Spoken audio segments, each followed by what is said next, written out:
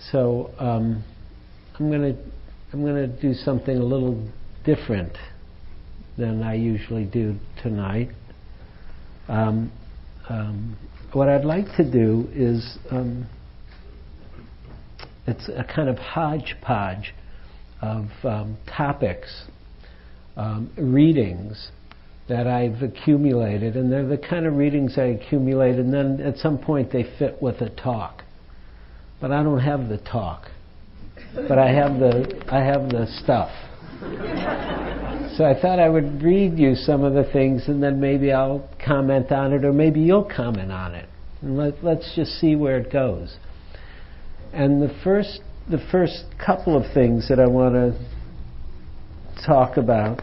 Well, the first thing, let me ask you this: how many people were here the night right after the rebellion in Tibet, when, as a group, myself and the steering committee, we decided to donate all the money from the evening to the Tibetan people? How many people were here that night? Okay, a number of people. So you may have given in that spirit at that night. And what we said was we would just take whatever the rent was, and then we would send the rest to one of the groups in Tibet to support the Tibetan people. And when I told, and I was still teaching the month-long retreat then. I was coming in for Sunday night to teach here. And I went back to the retreat and I saw the other teachers, and I was talking with Jack Cornfield, and I said, we decided to donate to the Tibetan cause at my city group. And he thought, oh, that's great. And then he said, and he told his daughter about this, and his daughter Caroline, who I've known since she was 9, she's probably about 23 now, and his daughter Caroline was in Dharamsala working for a Tibetan organization. And she said, send the money to this organization. She was volunteering there. She's spending a month or two doing volunteer work there. And she happened to be there when all this stuff started happening, both in Tibet and in India. And she asked if we would donate to that. And we checked out the organization, and it looked great. And so that's who we gave the money to, which is the Tibetan Center for Human Rights and Democracy. And so here's the letter that we got from her, which is really, it's addressed to Eugene and the San Francisco Insight community. So really it's for everybody here. And she said, I wanted to write and thank you from everybody here in the office for your generous contribution. And just so you know, we ended up giving $1,000. It was like $980, and we added on whatever it was to round it out. For your generous contribution to the Tibetan Center for Human Rights and Democracy. I've been volunteering here for the past month, and just so you know, Caroline, she just graduated college in political science at Berkeley, and she is taking a year off and traveling around the world by volunteering at different causes that she's interested in. And it's kind of a really cool way to travel at her age and go do good work and learn more about what's happening on the ground in different areas of the world, and what kind of organizations there are that are happening that we might not even know about until you get someplace or you start looking through this lens. And she said, I've been volunteering here for the past month, and what a time to be working for Tibet, exclamation mark. Normally the TCHRD works in a number of capacities, publishing newsletters and reports on the situation in Tibet, and also educating many Tibetans in exile about how human rights and democracy pertain to them. They have set up workshops around India to help teach the Tibetan communities why it is important to participate in their local elections, and through what avenues they can express their opinion in a democratic society, both in their Indian government and the Tibetan government in exile. Additionally, the TCHRD prints introduction booklets, including activities and simple translations about human rights and democracy for secondary school Tibetan children. Many Tibetans are unaware that there are international laws and norms prohibiting much of their ill treatment in Tibet. The group also publishes a monthly newsletter detailing recent human rights violations in Tibet, interviewing exiled Tibetans, and carrying stories about the actions of Tibetans in exile. And then she goes on.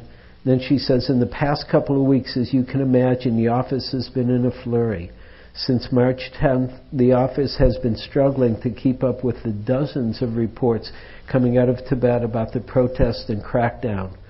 We have received images and video, much of which the TCHRD has been unable to release to the public, as it shows the faces of many Tibetans who are protesting and could endanger their lives.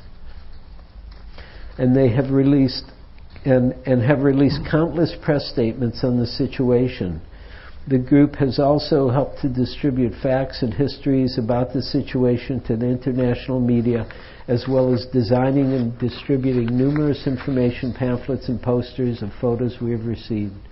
This was especially important because the first 5 days of the protest, the internet was mysteriously cut to Dharamsala, where many Tibetans live, and so they were unable to access much of the news. Kind of an interesting coincidence, don't you think? We lose the internet as the crackdown in Tibet happens.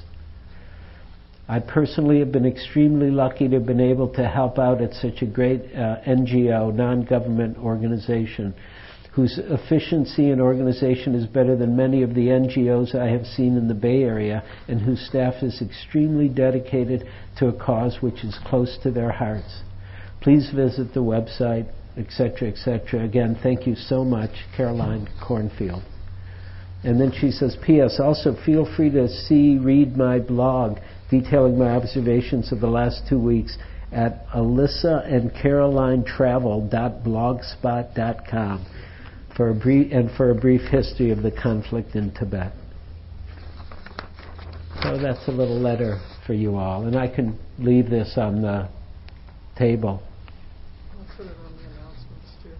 Put it on the announcements? Oh, on the Yahoo list. Okay. So just a little example of our dana, and then what our dana has been doing, what that offering that we did. Dana, for those of you who don't know, means generosity. And it's, of course, one of the important principles in Buddhist practice.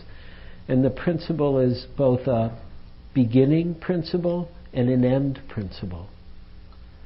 And by that I mean, when people would come to the Buddha, one of the first things he would teach them about is generosity. He would say, this is the basis for the path.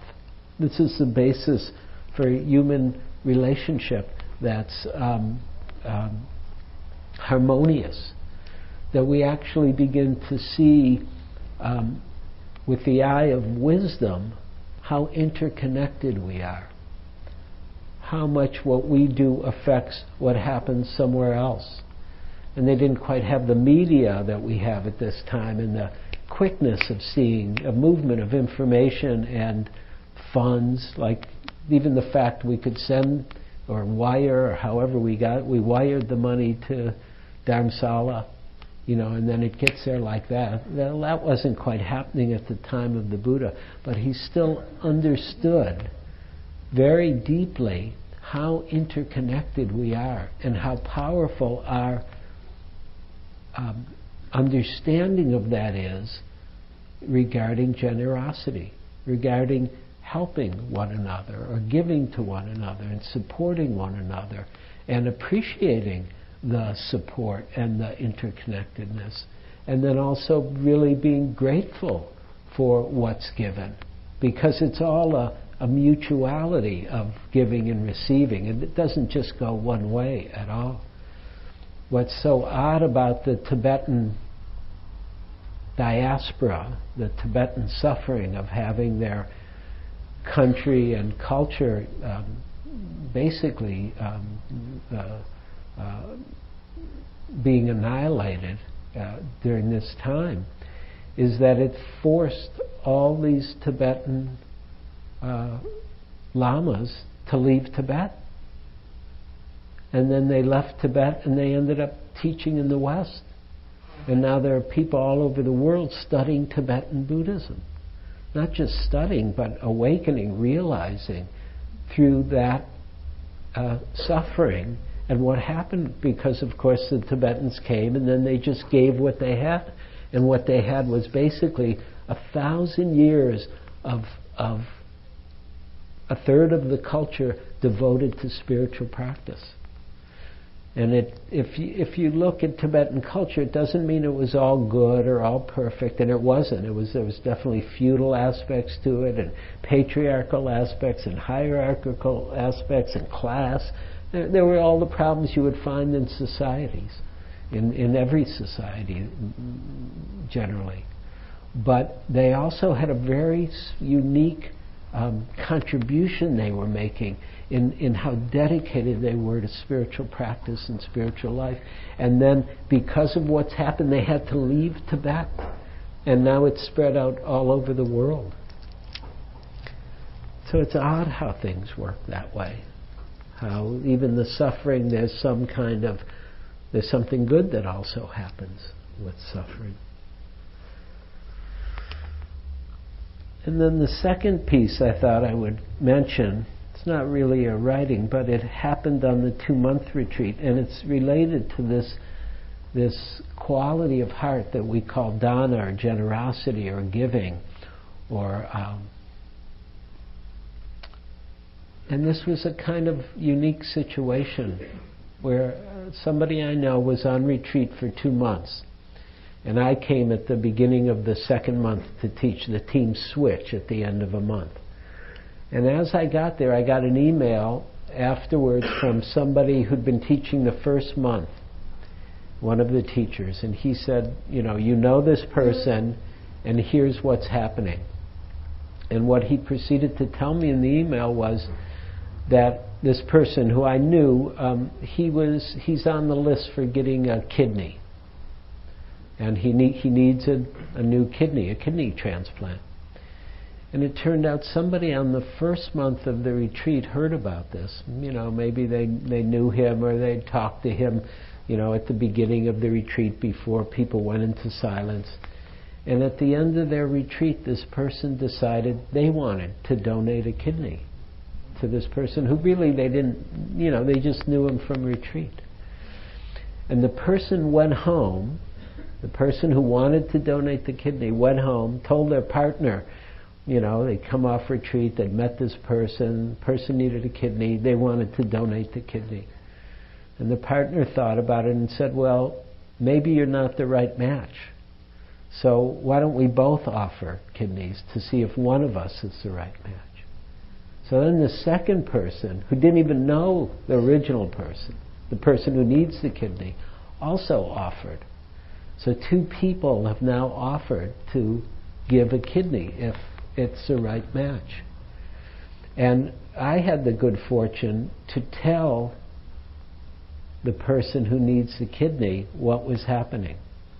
And of course we waited till the end of the retreat. We didn't tell them in the middle. It would have caused a lot of different experiences to happen. And we definitely like to minimize things like that on the retreat, so people can just do their retreat. But a few days before the end, the other teacher he was working with and myself, he came in and we said, we want to tell you something. And then we explained the situation. Person from the first month wanted to offer a kidney, and then their partner also decided that they would like to offer, just to make sure, for a better chance of getting the right match. And of course, the fellow who needed the kidney, he'd been sitting for 2 months, and so he was like this.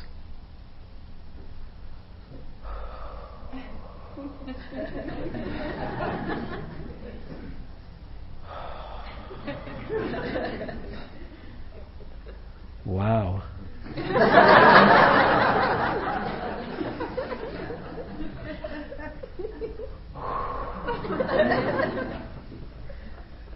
Wow. This is true story. It was a 4 wow interview. And honestly, he didn't say anything else but wow. And he just sat, and you could see it. Sometimes there were some tears, and mostly just deep breathing and just taking it in, taking it in, taking it in. And then at the end he said, I just decided yesterday in my heart that I was really going to do this. That I was really, even though he was on the list, he said he'd had some ambivalence about it and this and that. But he said yesterday it just become clear, I'm going to do it. I'm going to get a kidney transplant. And then the next day he gets this information. And then he just said, wow. and that was it. And then he went off and did his sitting and checked in the next day. And then we had more discussion about what needed to happen. And of course the donors are anonymous donors. They don't want to be identified. But it was just a really beautiful, powerful expression of dana, of generosity, of how giving our hearts can be when self-concern relaxes, when self-concern is in abeyance. And we just see how connected we are. And then it's almost like the most natural thing to say, oh, how can I help? Or what can I do? Or what do you need? And it doesn't mean everybody here has to go out and offer their kidneys. I'm not suggesting that. Because for each person, how we give will be different. And there'll be different forms and ways that we'll give. Some of us will give of our kidneys. And some of us will give of our time. Some of us will give of our skills or our love. And actually it's not will give. We already give in these ways. Of our attention, of our care, of our kindness. Some of us will give of our means. It's all dana. It's all giving. And for the Buddha it was really important to recognize the process by which we live, the mutuality that's here already. And it gets obscured a little in our society because of we have a business model in our society, for fee. But still, there's a difference when somebody's doing it for the pay and somebody's doing it with the goodness of their heart. One of the things I love about bike riding is bike mechanics. Because mostly you go into bike stores, and the people who work in bike stores love biking and love bikes, and there's this generosity that's there. And they want your bike to work, and they want you to be happy, and they want to get paid. That's part of the thing. But that's not the most important thing. And it's the same with anybody when our skills are developed. We all need to get supported, and this is the model our culture has. But we love to give of our skills and of our knowledge, of our wisdom, and of our capacities. Because for one, it's what we have to offer. It's our contribution to make. And then also, the giving also has a receiving. When we do something and we do it well and somebody's happy, there's mudita. So there's another Buddhist word, which is joy. This is the joy of doing, not only the joy of doing well, but the joy in another's joy, the joy in another's happiness, the joy in another's satisfaction and well-being. And that's a wonderful pleasure that we have with one another. And so the giving affords us the pleasure of giving, the joy of giving. And I learned this really clearly. I knew this in other ways. I'd actually when I was younger, I'd repaired musical instruments.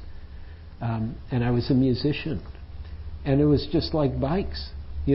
Musicians love their instruments, right? And I was a woodwind repairman. So flutes and saxophones and oboes and bassoons and clarinets. And people love their instruments, right? You love it. And if it's broken, it's like you're a little broken.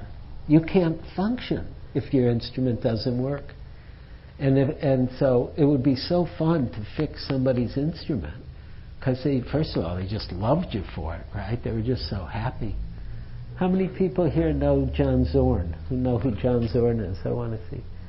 So John Zorn is a friend of mine because of that. He came in with his saxophone. He had a gig. John Zorn is a really great musician, composer, innovator. And he was here in San Francisco performing at one of these little musician-run places about a long time ago. And he came in and his saxophone didn't work. And I already knew John's music. I already loved his music. And it was so great to fix his instrument, right, his saxophone. It was easy for me, but hard for him. And then we developed a whole friendship out of that. And it was just lovely. And I used to see a lot of struggling musicians. So sometimes musicians didn't have the money.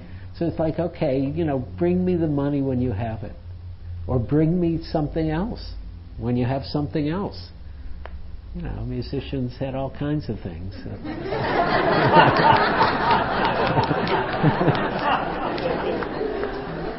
Or I remember I used to work on, I don't know if it still exists, the Church of John Coltrane. Does it still exist? Yeah. It got moved. It was on Divisadero. And at the time, the fellow who was leading it was Bishop Ramakrishna King. And I don't know if he's still leading it, but he was a great sax player, and it was just so fun.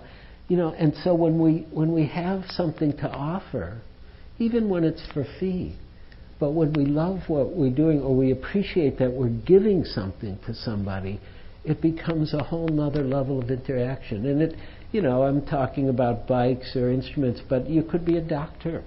Or you could be a computer, you could teach computer skills. For those of us who are like computer challenged, we're so grateful. I mean, really, we're so grateful when somebody shows us, how do you copy something, or how do you attach something, or whatever it might be. Or if you build something, if you're, a carpenter, or if you're a craftsperson, or if you're a school teacher, whatever it might be. If even a wait person, when somebody waits on you and they really do it with heart, with some generosity, it's different than if they're just doing it for the money. And so for us, part of our practice is to cultivate that sense of generosity with our friends, with our family, with our community, with the world. And these are a couple examples of giving financially of means to support people who are suffering, or like what happened with our friend at the 2-month retreat, that kind of spontaneous offering of how can I help, what can I give.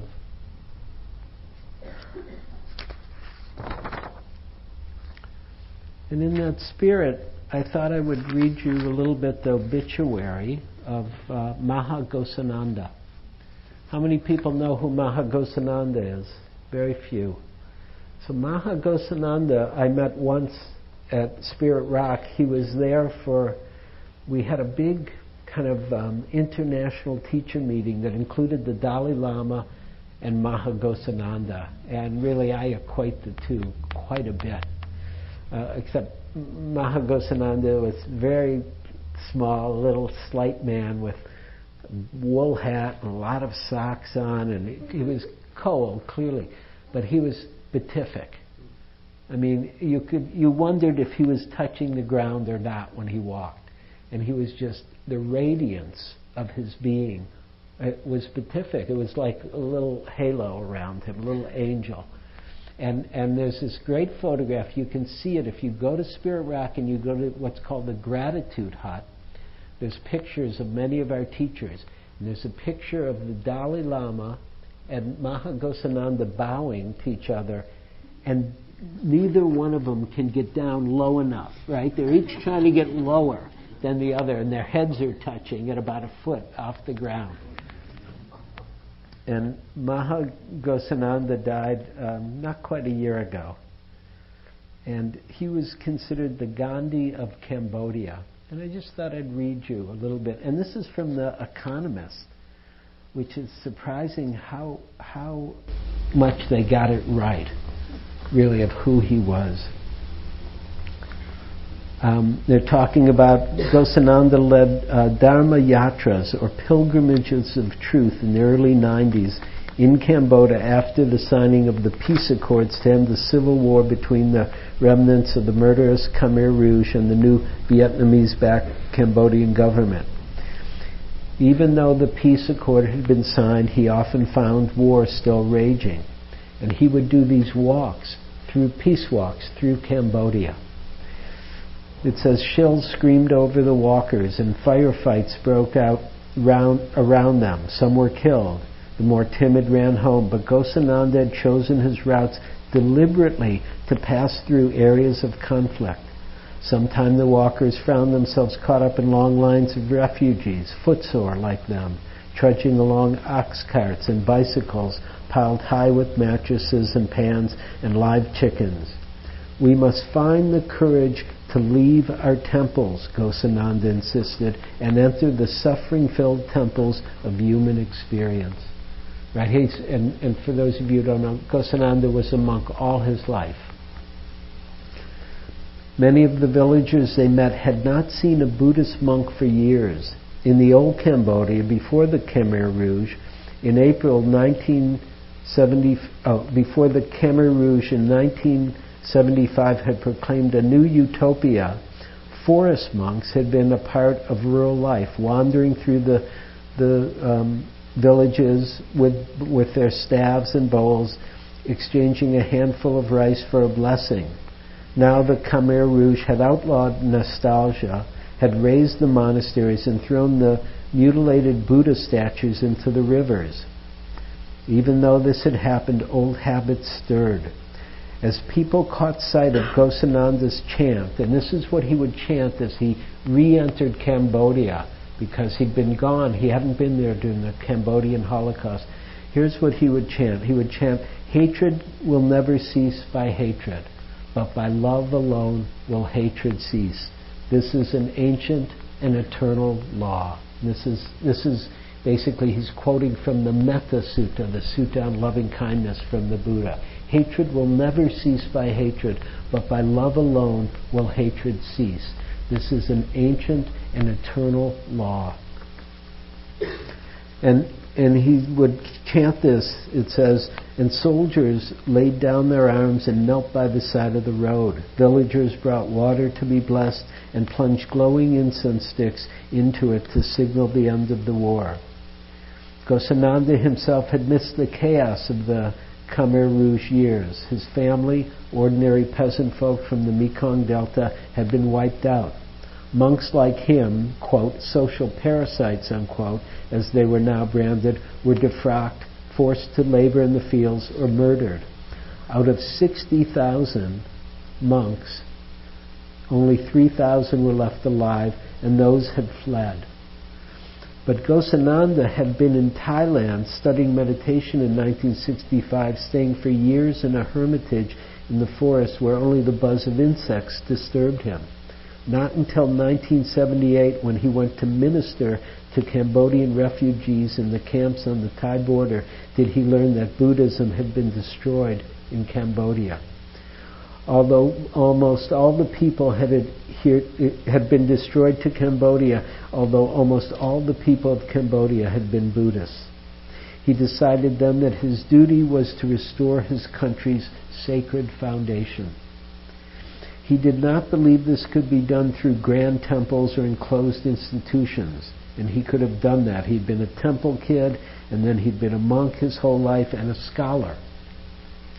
And it says, yet he could not stay out of the world.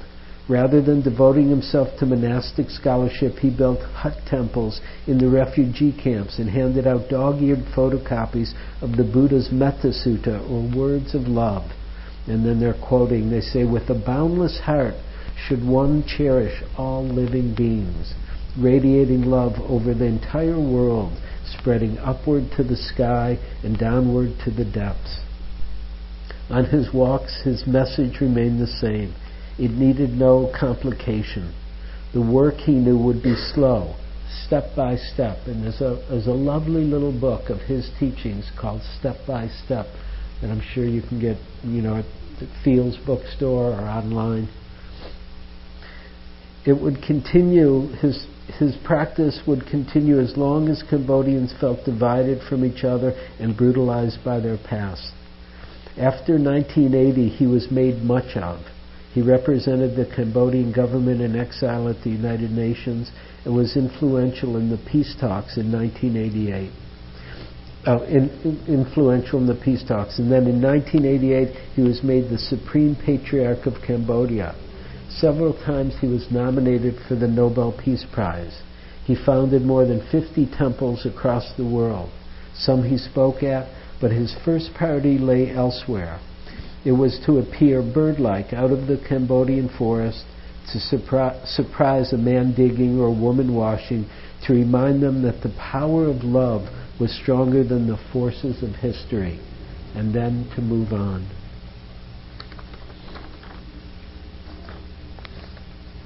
So I'm reading this partly just because I think he's so inspiring, and that what's possible for us as human beings needs this kind of inspiration to see beyond the cynicism of our time and the small-mindedness of pop culture, current culture, to really see how big the heart can be. And I don't actually have a lot more to say about Gosananda, but I wish he was here. I wish you could be with him. I just can't describe it. I didn't even talk to him. You didn't have to talk to him. You just could be around him, and he radiated the love. It wasn't an idea. It wasn't a belief.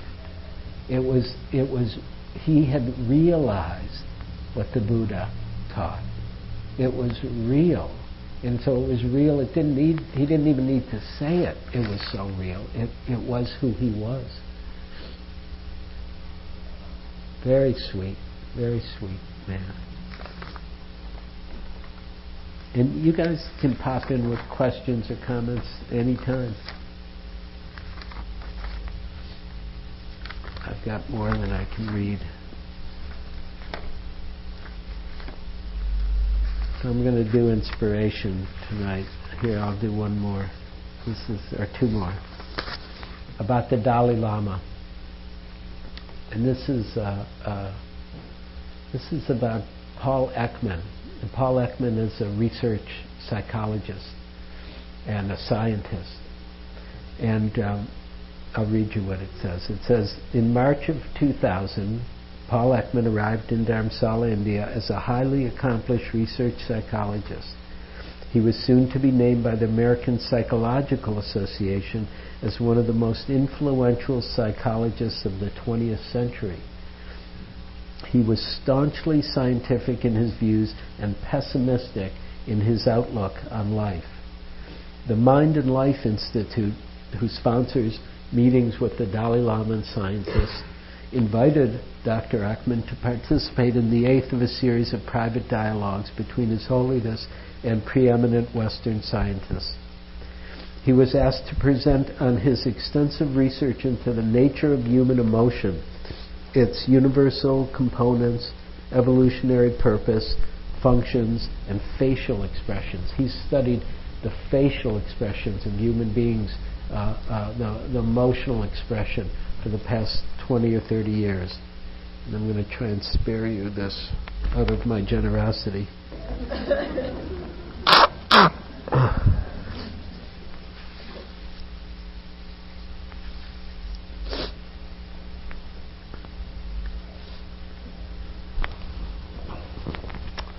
And it goes on to say, although not personally interested in Buddhism, Dr. Ekman accepted the invitation. 1 week later, he left a different man. Frequently at the meetings, the Dalai Lama would stay at tea breaks in the mornings and afternoons to chat informally with the participants.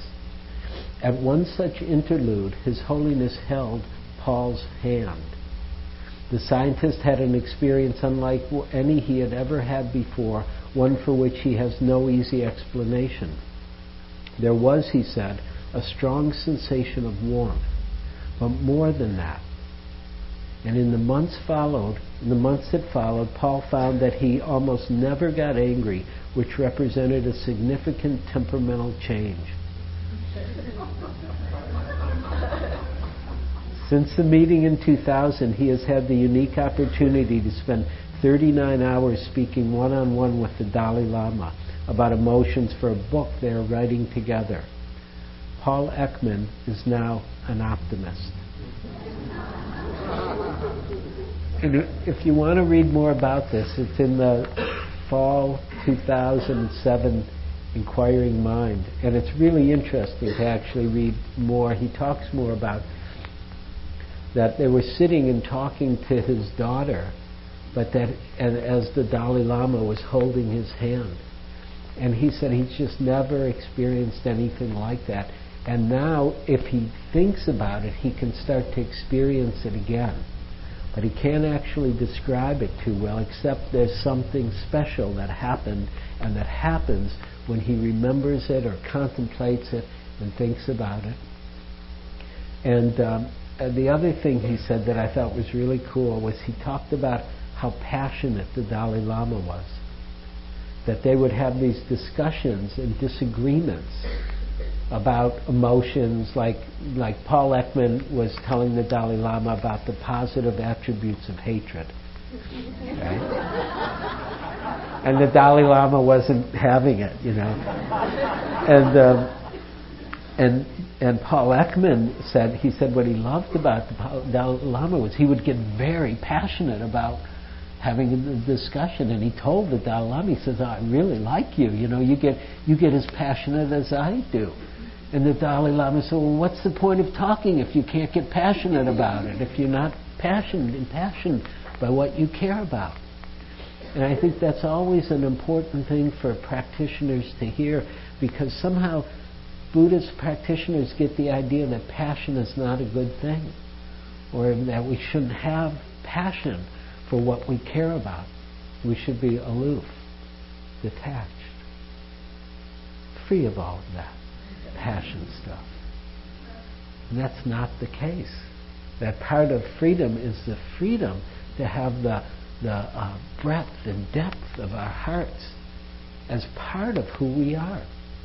Not having to repress or suppress or deny the power of who we are, what we are, and of our love, and of our care, and of our compassion. And just so you hear the part about hatred, they came to some middle way about the hatred piece, where he convinced the Dalai Lama that it might be a temporarily used skillful means. The hatred might help somebody in the short term, but long term, he also agreed it's probably not so skillful. So they each came a little bit on that one. They each gave a little bit. And the Dalai Lama is such a wonderful figure, again, as an inspiration for us, as an inspiration not just because, you know, he's the Dalai Lama, but because of who he actually is. Forgetting the Dalai Lama title, if you ever get to be around him, or here's how my daughter put it. My daughter called me up one day when she was in school in Minnesota, and she said, Dad, do you have any pull with the Dalai Lama?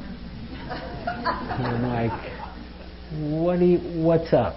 You know, like, she said, well, the Dalai Lama's coming to campus next week and all the tickets are sold out and I'd like to go see him.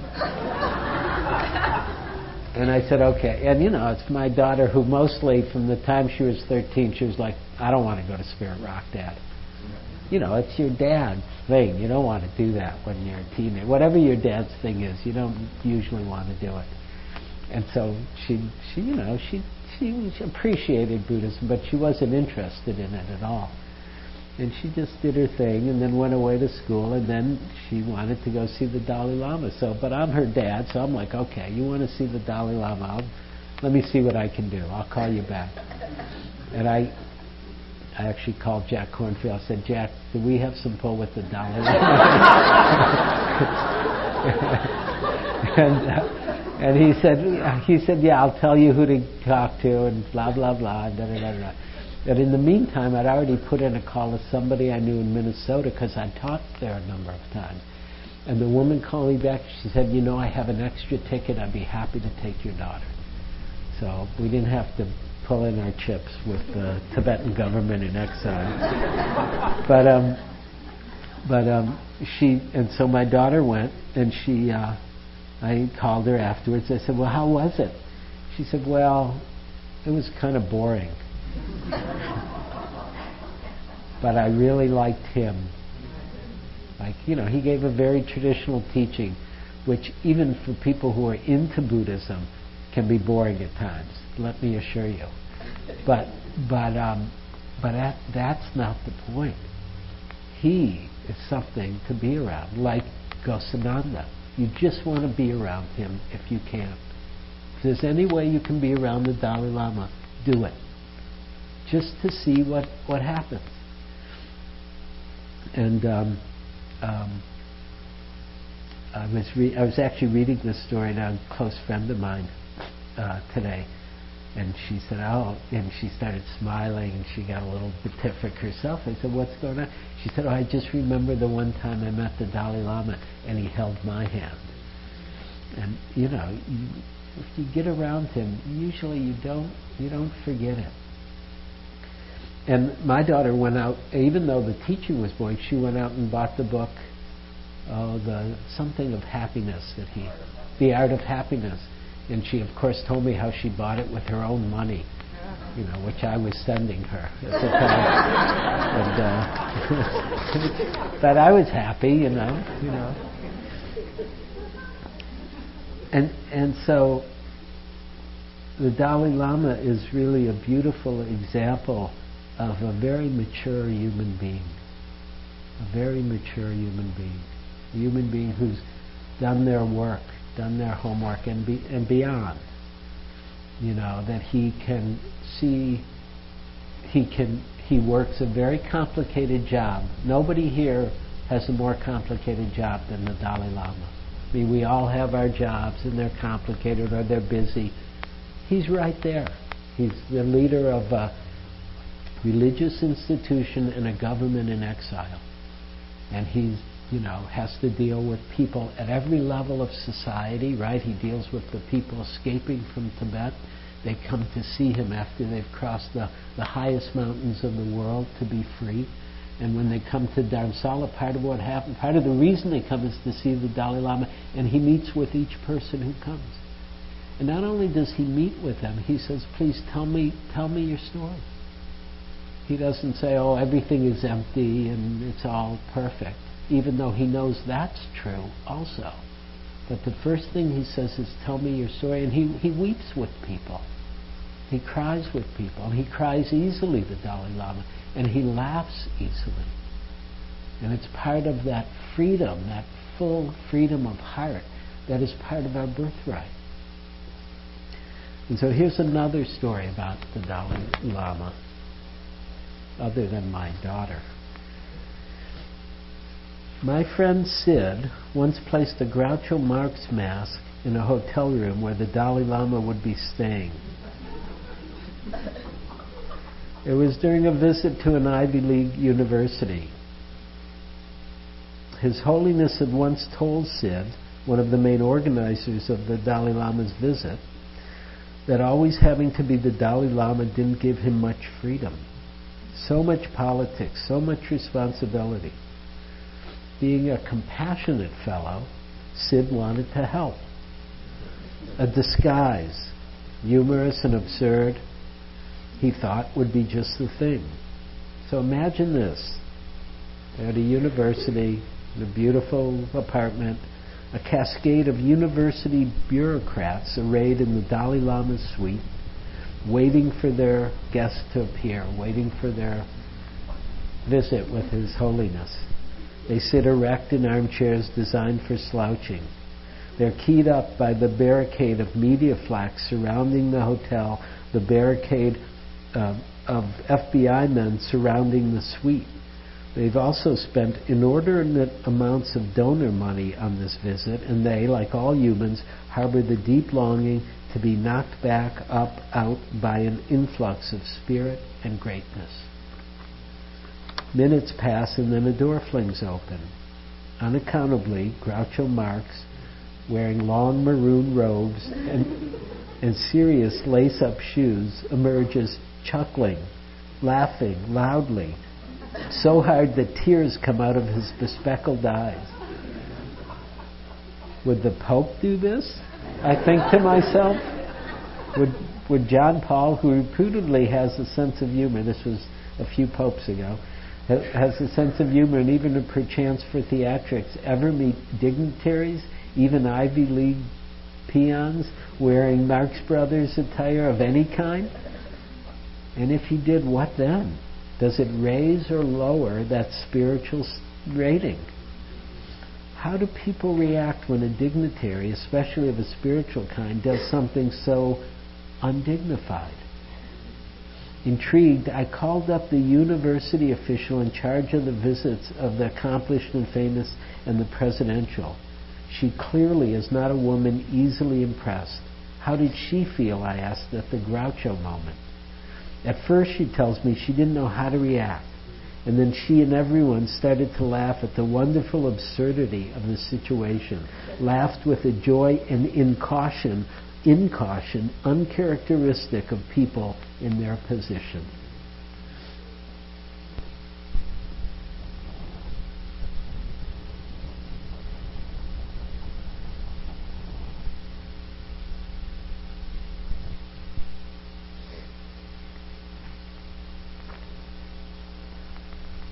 I should have a Marx Brothers mask right now, you know.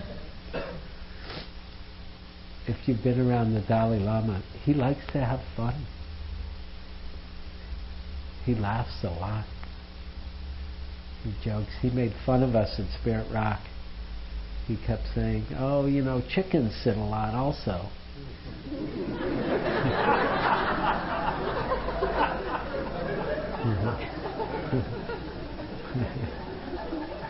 You know, because we like to meditate a lot.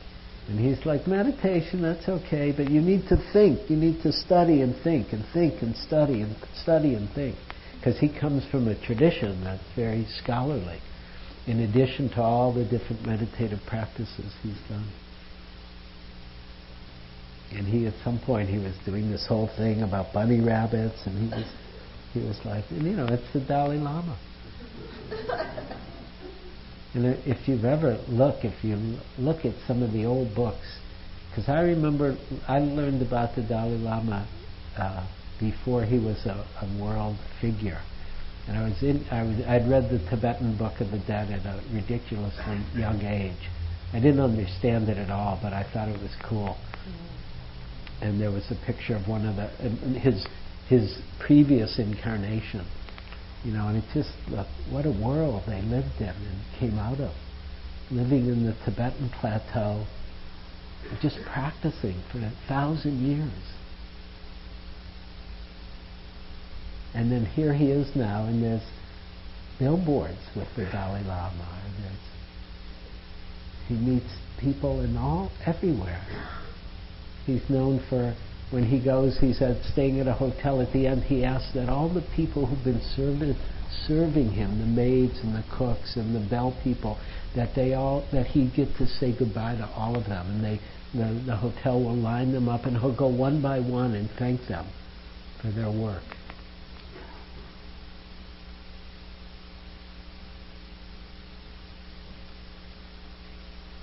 So let me leave you with the Dalai Lama as Groucho Marx.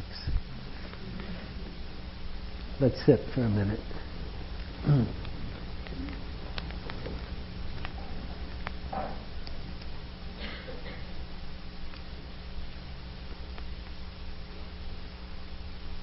Let's sit like chickens. Thank you for listening. To learn how you can support the teachers and Dharma Seed, please visit dharmaseed.org/donate.